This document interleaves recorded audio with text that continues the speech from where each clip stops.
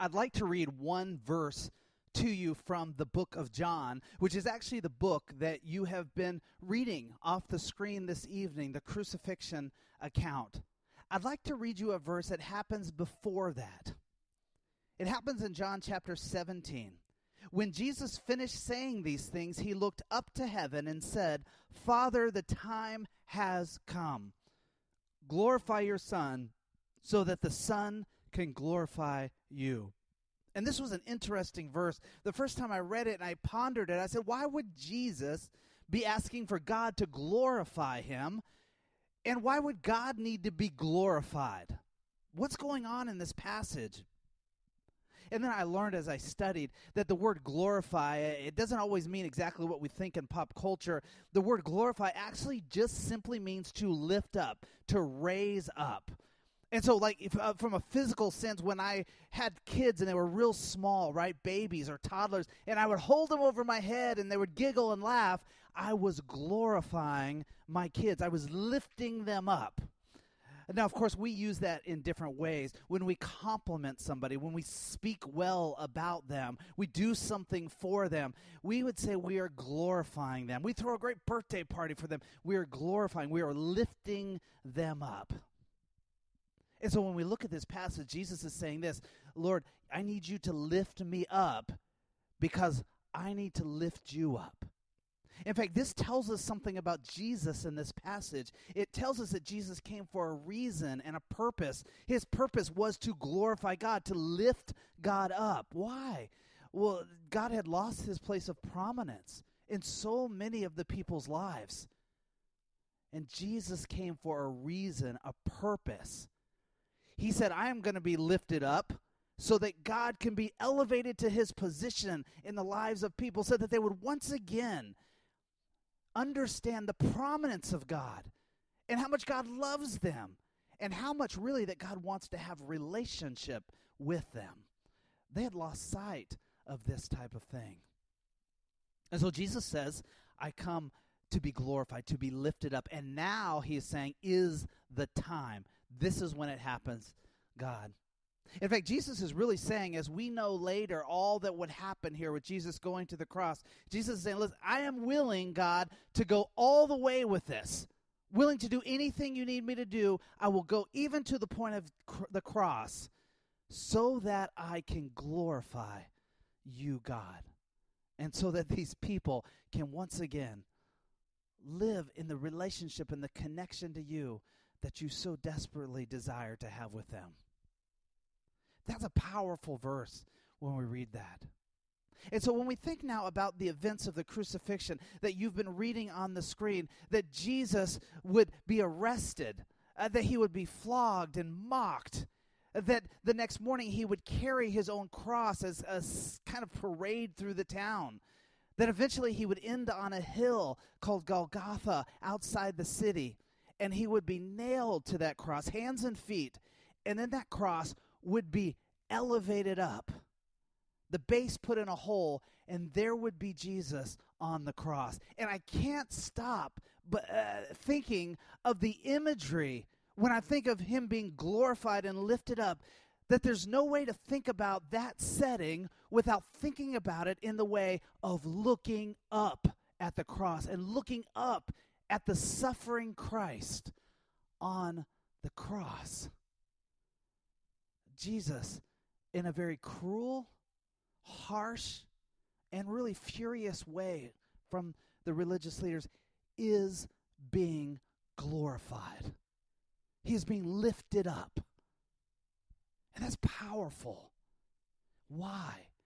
So that God could be lifted up, elevated, put into his right place so that you and I could once again have that connection and relationship with him. We call it salvation. And it doesn't just happen in a moment when I say a prayer. It is something God comes into my life and wants to live in me and dwell in me the rest of my days. And then he gives me this gift of eternal life with him in heaven. That is why Jesus is glorified, elevated on the cross. And I just wonder in the story if maybe those who saw him raise Lazarus from the dead just a week before in the town of Bethany, Some followed him to Jerusalem, but what about the ones that didn't? What about the ones that saw Lazarus raised from the dead, were amazed, but they went on back to their houses? Or how about the crowd in Jerusalem that came out because the people from Bethany were shouting and saying amazing things about Jesus? They came out to see Jesus, and I wonder if some of them said, I'm not interested. Or what about the ones that maybe came to the Palm Sunday parade and they waved the palm branches and they said, Hosanna, blessed is he who comes in the name of the Lord, and yet then they went on back at the end of their parade. They just went back to their house. That was a good day. That was fun. But they weren't ready to do anything more with Jesus. Or the ones that sat or stood with the religious leaders and heard them shout, crucify him, crucify him.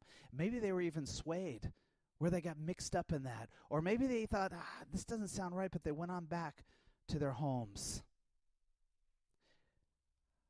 I wonder if you see yourself in that.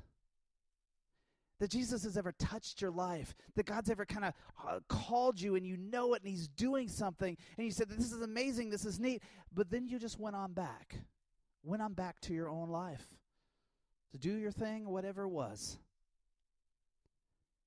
I can't imagine that the person that was willing to follow him all the way through that parade of a cross up to Golgotha to see him being glorified and lifted up on that cross, that their lives would not be impacted and changed because of Jesus' glorification that day.